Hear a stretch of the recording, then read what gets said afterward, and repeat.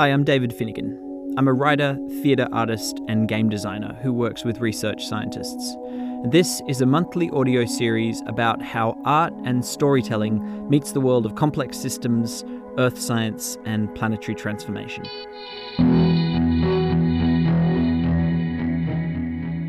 As an artist who works with scientists, I see a lot of similarities between the two cultures of science and art. Both scientists and artists use a process of experimentation to make their work. Both disciplines combine creativity and rigor, and both use models to make sense of the world. A scientific model is a simplified representation of a real-world system. A model, whether it's a software simulation or a pen and paper diagram, will include some parts of a system while leaving out others. Climate and economic models represent some parts of the atmospheric and financial systems, but they leave out other parts to make the model workable. A work of art can also be a model. A book, a theatre show, a film, these are also representations of the real world. Like scientific models, they focus on certain elements of the real world to help us understand those elements, and they leave out those elements that are not relevant. Now, in my practice, both solo and as a member of Kony and Boho, I design games. These games tend to involve groups of players navigating fictional scenarios, either in person or online. In Boho's Best Festival Ever, for example, a group of players around a table are in charge of programming and managing their own music festival from start to finish. In Boho, we think of games as models. Our games are interactive representations of systems, just like the climate and economic models used by scientists. Now, for both scientists and artists who create models, it's really critical to fit the right model to the right system. Now, a model that's too simple will miss out crucial parts of the system that it's describing, but a model that's too complex will confuse you rather than illuminate you. Fitting the model to the system is a critical art. Over the last 2 months, I've been working on two very different systems and been faced with very different challenges of finding the right game to model them. In the first instance, I was invited by a group of financial institutions to create a game for an online meeting of banks, climate NGOs, and regulators. My brief was to design a game that illustrated the challenges for banks to transition to net zero. In the lead up to COP26 in Glasgow, banks are under pressure to make announcements about their net zero plans. The tricky thing is that net zero is an ambiguous term with no fixed meaning. Every bank has to decide for itself what their commitment will be and how they'll go about meeting it. Now, of course, there's an impulse for each bank to protect their profits by doing the minimum that they can get away with. But even for those who want to do the right thing, it's not clear what that entails. JP Morgan recently announced that their lending will be Paris-aligned from here forward. And now the investors at JP Morgan are trying to figure out what that actually means in practice. Obviously, it means limiting financing for coal mines and oil wells and gas fields. But can they still make loans to concrete factories, or airlines, or battery farms? So construction, transport, and agriculture are all high emissions sectors, but we do still need buildings and travel and food. So where do you draw the line? Within banks, sustainability advocates are clashing with those who think that the biggest risk is transitioning too quickly. And shareholders still tend to punish banks for moving earlier than their peers.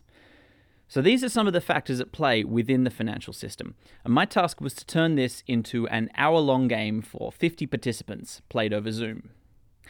The first thing I did was to sketch out the possible net zero actions available to banks and the likely rewards and punishments they would receive for those actions.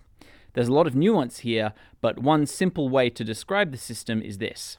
It's easier and more profitable for banks to behave unsustainably, but if every bank does this, all banks are worse off. This is a familiar dynamic from the world of game theory. It's known as a prisoner's dilemma. This appears in countless domains: biology, politics, ecology, economics. Basically, wherever there's a reason to cooperate, but a temptation to be selfish, you can frame the situation as a prisoner's dilemma. So, the game that I created involved a number of teams, each playing as a different bank over the course of the 2020s. Each team makes a series of choices about their bank's sustainability commitments across their business and lending portfolios. Along the way, they negotiate with shareholders, with climate NGOs, public pressure campaigns, and policymakers introducing new regulation. There's a very simple scoring system which tracks each bank's profits and the impact to the biosphere. Underlying all these choices is the prisoner's dilemma mechanism, a very simple trade-off between short-term and long-term priorities. This played out in fascinating ways with different groups of players. In one session, the most financially successful bank was eventually beset by internal strife and reputational damage over its lack of climate action, while a group of the most impoverished banks formed a consortium to lobby politicians for favourable regulation, turning the tide in their favour. The intention of this game was not to accurately depict the financial system. Not even the most sophisticated economic models can do that. But to capture a few key dynamics of the system in an evocative way.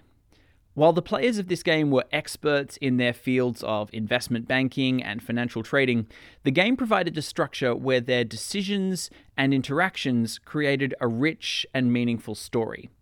They then spent the next part of the workshop discussing that story and what it illustrates about the ways the market might respond to different strategies. The simulation was a tangible demonstration of how precarious our chances are of hitting the Paris targets. It took only a small number of institutions behaving selfishly to derail the efforts of the whole community.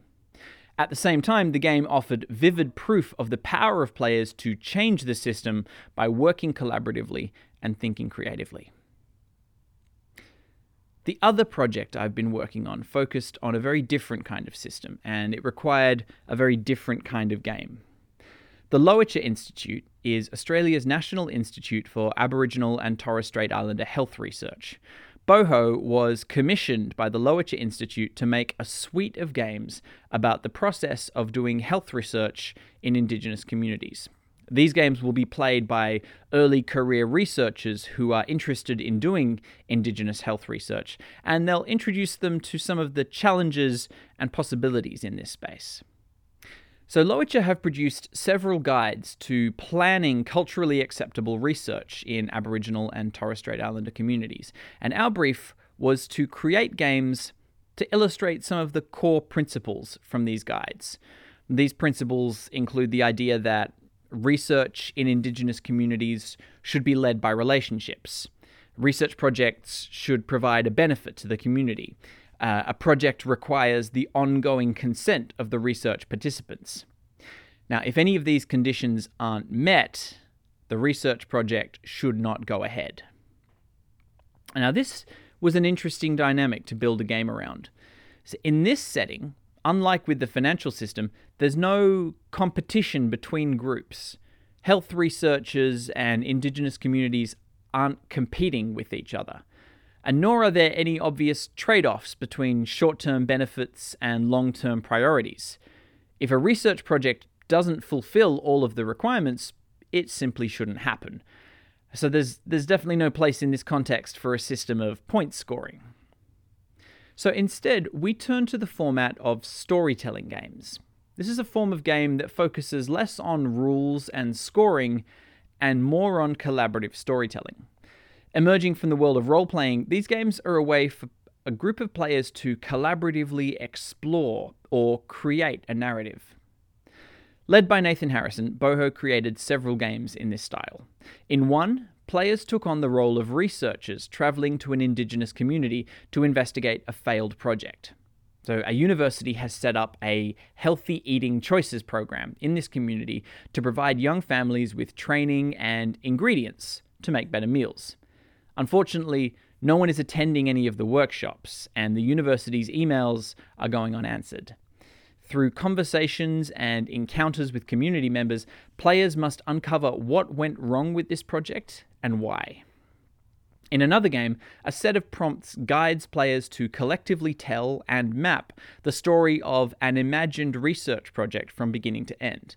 The players imagine various project crises, mismanaged budgets, cultural fumbles, losing key local contacts, and how these challenges were resolved.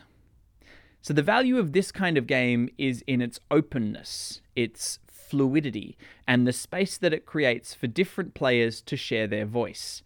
Winning in games like this is about creating a rich narrative and achieving a feeling of collective creativity.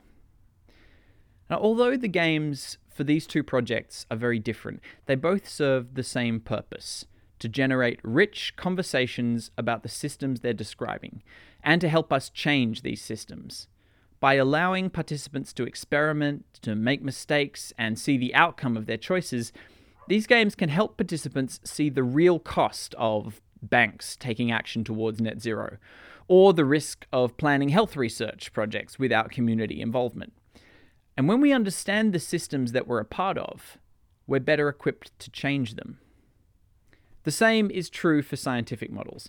Our climate models and economic forecasts are not intended to be precise and accurate descriptions of the world. They are tools to help us think, to help us understand, and above all, to help us act. This, for me, is the other key similarity between the arts and the sciences. They're both about action. Every artwork and scientific model is, in its own way, an attempt to reframe our understanding of the world, to change our behavior, and to nudge us to act. We set out to understand the world in order that we can change it little by little.